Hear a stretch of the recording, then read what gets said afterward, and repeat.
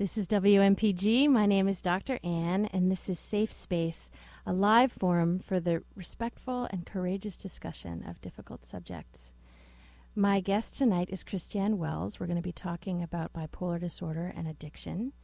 Christiane Wells, MSW, is the author of Magical Shrinking, Stumbling Through Bipolar Disorder. Diagnosed at 19 years old with bipolar disorder, her first book, No Guarantees, A Young Woman's Fight to Overcome Drug and Alcohol Addiction, was published soon after. She is now married, she has a 5-year-old son, and is able to control her mental illness with medication and therapy. She's currently in graduate school getting her doctorate in psychology. Welcome to Safe Space, Chris. Thank you for having me. I'd like to start by asking you if you could begin by telling me a little bit about how you came to understand that you had bipolar disorder. Sure.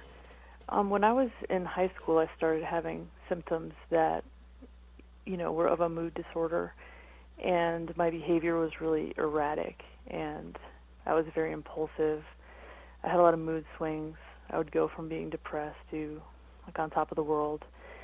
And when I was 18, I had my first manic episode, which, of course, I didn't know that's what it was at the time. But I wrote a book in 2 months and didn't really need to sleep. And because I wasn't on any medication, that episode lasted until I started in college. And about a year later, I was diagnosed with bipolar disorder. And just a few months after that, my book was published. So it was a really crazy time for me. And the publication of the book, I think, triggered more mania for me. And still unmedicated, I had a really difficult time because my mood swings were out of control, and I tried to use marijuana as a way to control it, and then cocaine, and I just thought that drugs would help, and they never did. But when I was about 20, I started having auditory hallucinations, and when I was about 21, I had 2 serious suicide attempts, and right after that, I ended up in the hospital for the first time of many times throughout my early 20s.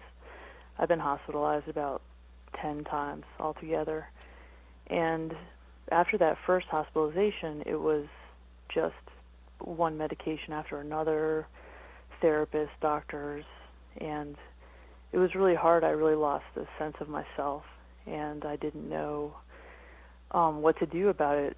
Nothing seemed to work, and I just decided that drugs might help me, illicit drugs, so I continued to smoke marijuana all the time. I smoked crack, and nothing helped. I went to therapists, and it was useless. And so that was well into my 20s, and I went through a really tough time where I felt like I gave up, and I just started smoking crack all the time. And I continued to see my doctor, and I took my medication, but there came a point where I was like, I need to have a real life. Like, I just need to change, and so I decided to stop smoking crack.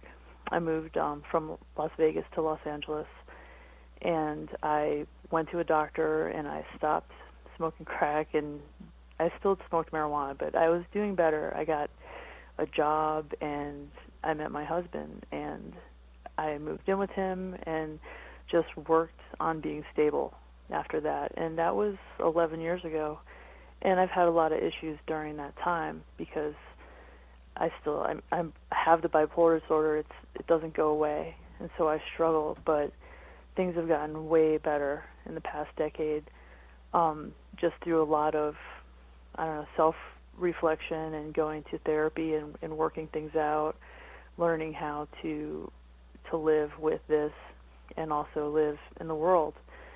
And at this point, I am pretty stable. I take my medication, and I have a great therapist, and I have a great life. I am very fortunate, and I know that a lot of people don't have the opportunity to do what I did. So it sounds like there was really a turning point when you moved from Las Vegas to LA. It sounds like you decided to stop smoking crack and you wanted to get a real life. And I'm curious about what led up to that. I mean, how did that become a turning point?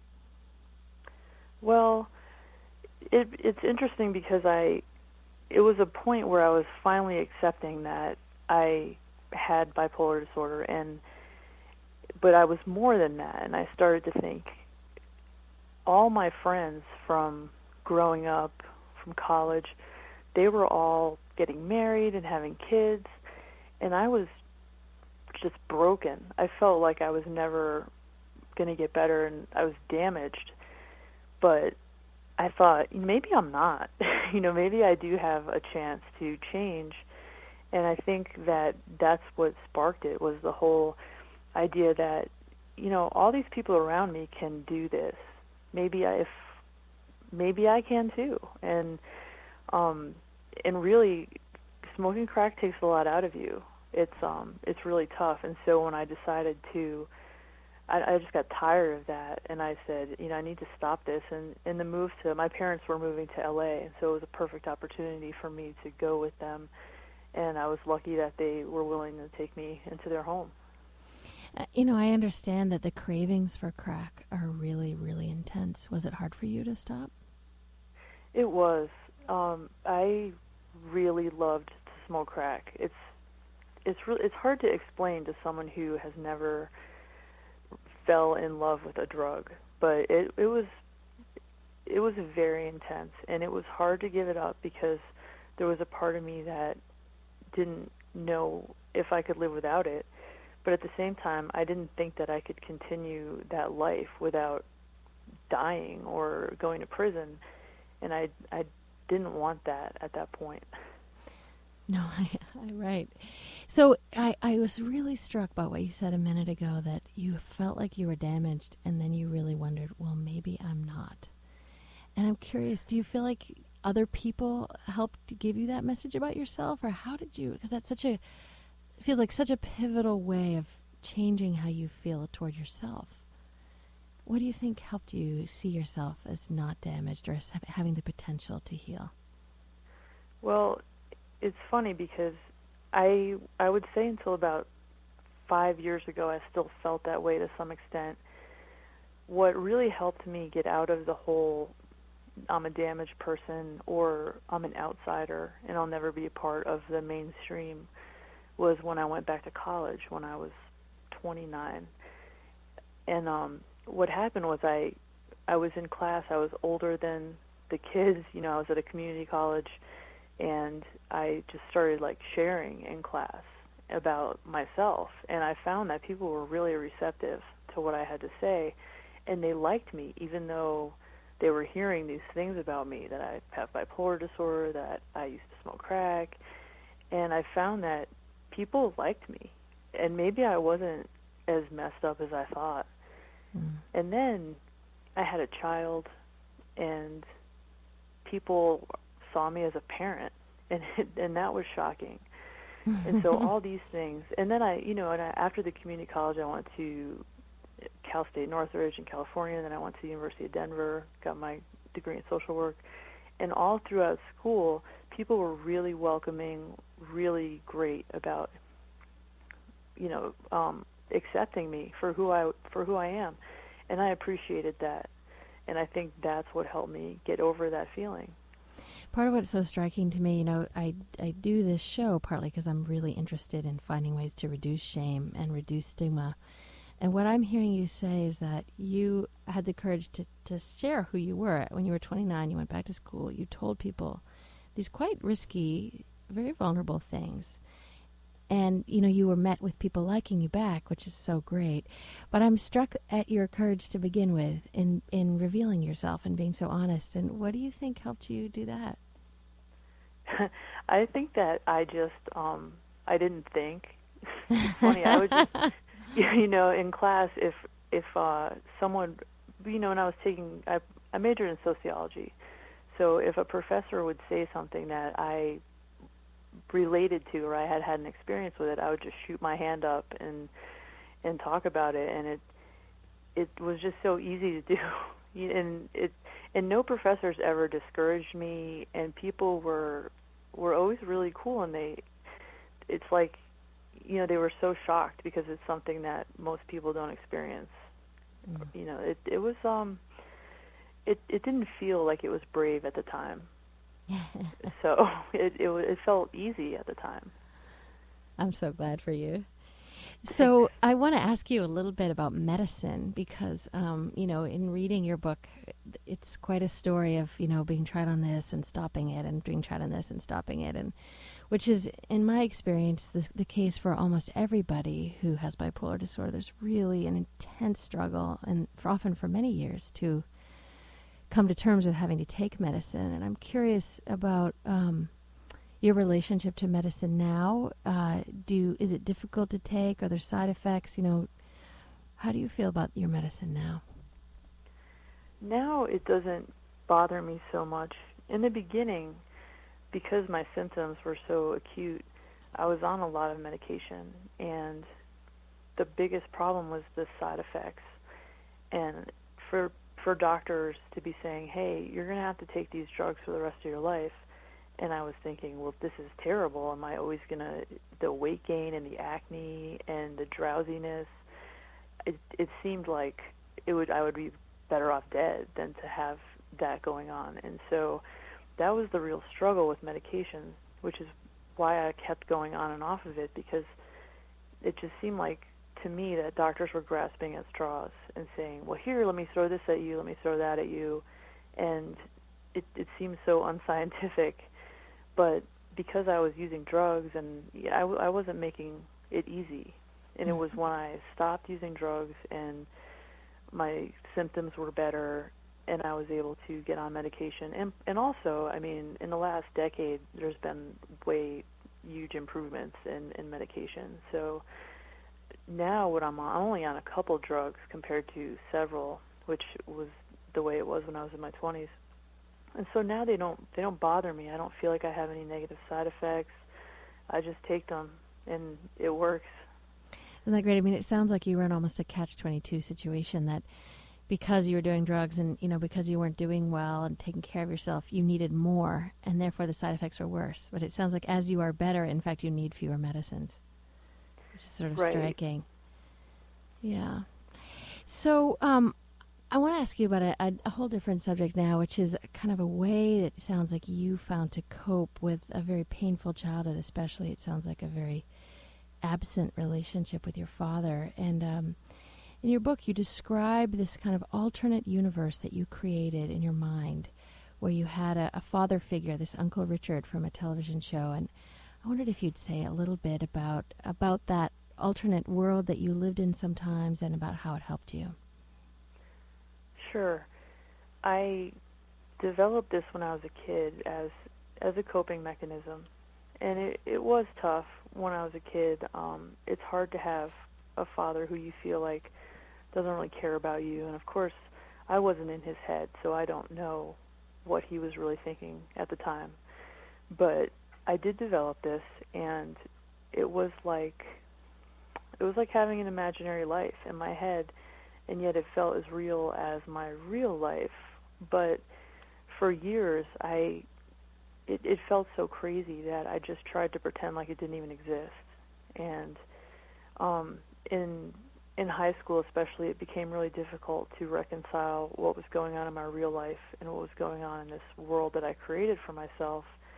And they kind of go parallel, and it's been that way my whole life, where there's this parallel life to the life that I live, and it became more seamless as I got older, and I was probably better able to cognitively deal with it and integrate it into my life.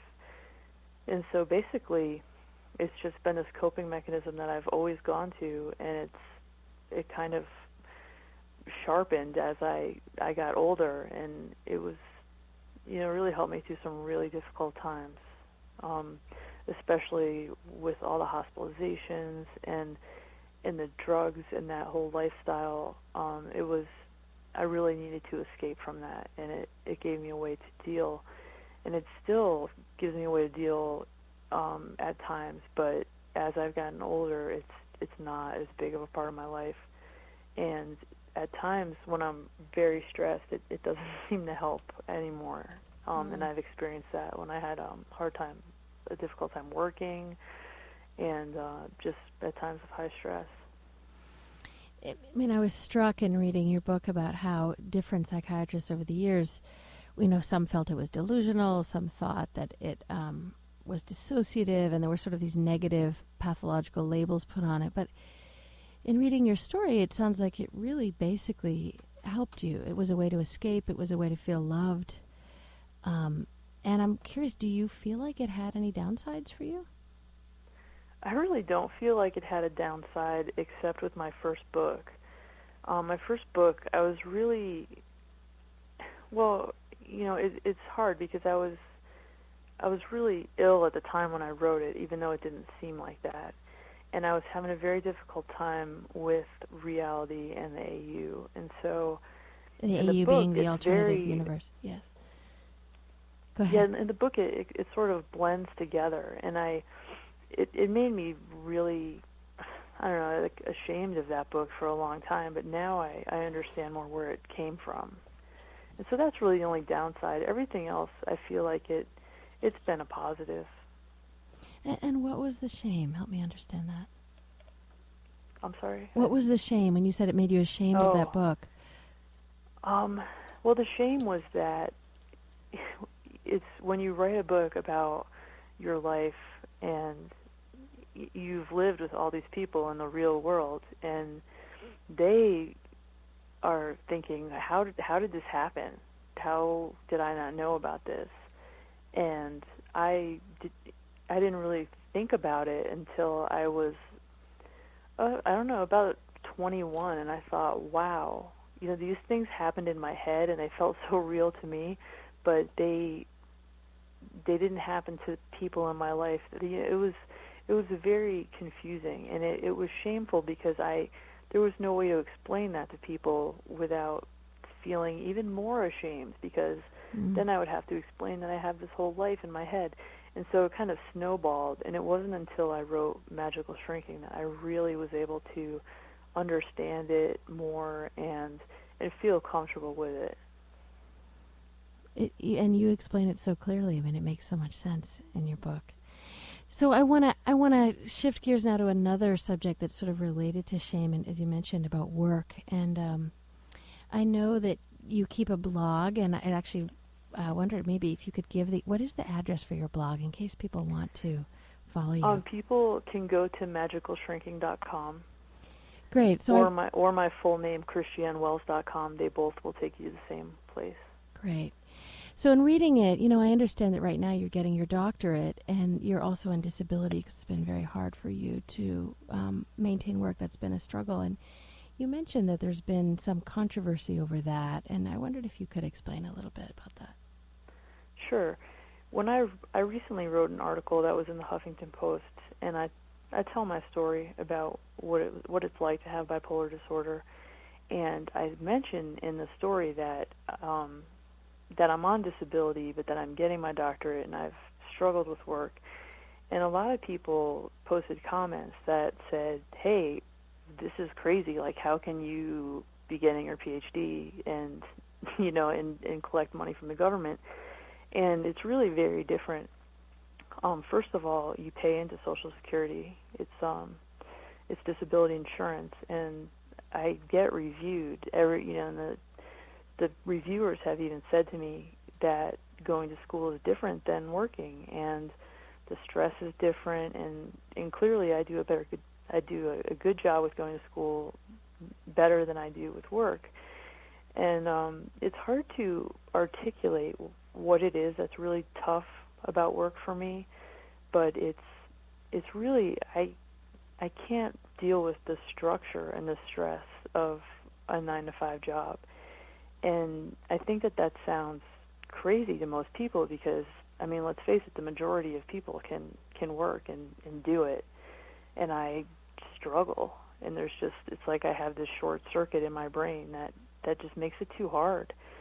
And so I'm looking to the future thinking that teaching and writing are what might work for me, because those aren't super structured. I mean, sure, you have, classes to teach and deadlines for writing, but it's different. And so I'm hoping that that's going to work out for me. I hope so too. I mean, what a great use of your time on disability, though, is getting a doctorate. Seems to Yeah, me. I wish people would think of it that way. So I want to ask you, you are a veteran of the mental health system on many levels, and I'm curious to ask you about, if you could teach the next generation of mental health practitioners about what not to do, what you learned by negative experience, what would you say? What are some things that you really wish mental health clinicians understood were not helpful to you? Sure. One thing that right off the bat is bullying your clients. I had a lot of doctors and therapists who tried to bully me into doing things like taking my medications, or I also had people try to shame me into doing things, and that couldn't be a worse way to go about it. What would be an example of that? Well, an example is when the first time I was in the hospital, I understand in retrospect that they were trying to get me to understand the gravity of the situation, but the attending doctor threatened me a couple times with going to court to force me to take medication, and having a longer stay in the hospital, and it was so it made it so much worse for me. It's like, you're already in the hospital. You don't need someone bullying you into doing it. There's, if someone had just spoken to me about it in a more, kind way, I think it would have been way better. It feels like locked inpatient psych units are rife with power struggles often between clinicians and patients. About passes and going out and taking medicines and when you can leave, and it's such a setup for that in many ways. It is, and that led to another problem, which was, you're in the hospital and it's a safe place, and it's a safe place. And for me, I would clown around and try to make it the best that I could, and this often got me in trouble with the people who worked there and the staff, because they were like, well, I think that you have borderline personality disorder because of the way that you're acting. And to be told that you have a personality disorder, which people they treat you negatively. I did a paper once on sexism and borderline personality disorder, and it's something that basically people are like, hey, you're never going to get better from. Sorry that you have this, this flaw in your personality. And in retrospect, I think about it and I'm like, wow, I was just trying to make the best of this time without feeling incredibly depressed. And the last thing you need is people trying to shame you into changing your behavior because they are telling you that you have like a characterological flaw. It comes back to where we started about feeling damaged, that it ends up feeding that sense of damage, which was so much at the heart of not doing well. Interestingly. Totally. Yeah. Anything else that you want people to know about what doesn't work? Over-medicating, I think, is a big problem, and has become a problem with kids too.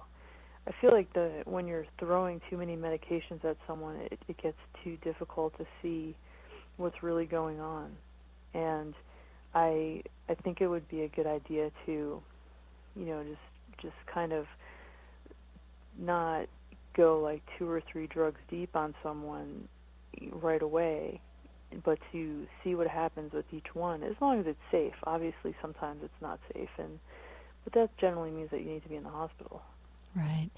So, Chris, we don't have much time left, and I do want to make sure that we switch to what really has helped you, because it's clear that you've come through such a difficult time, and you're doing so well now. And what would you say some of the ingredients of that are that it's important to understand? Well, I think the biggest thing is that I always had people who never gave up on me, and having a support system is huge. And I always had the support of my parents and my grandparents no matter what happened with anybody else. And without that, I'm not sure I could have made it. Also, compliance with treatment.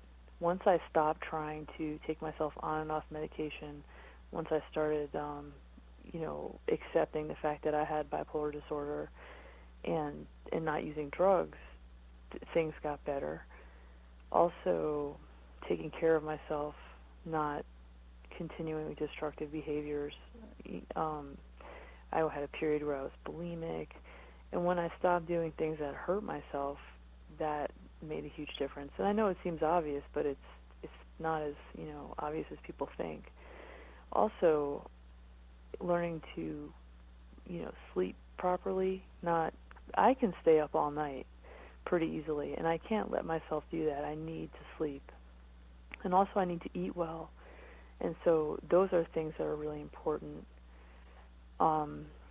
And really stability is huge. And living with my husband has been really stable, and I don't know what I would have done without him. He really helped change my life. Mm.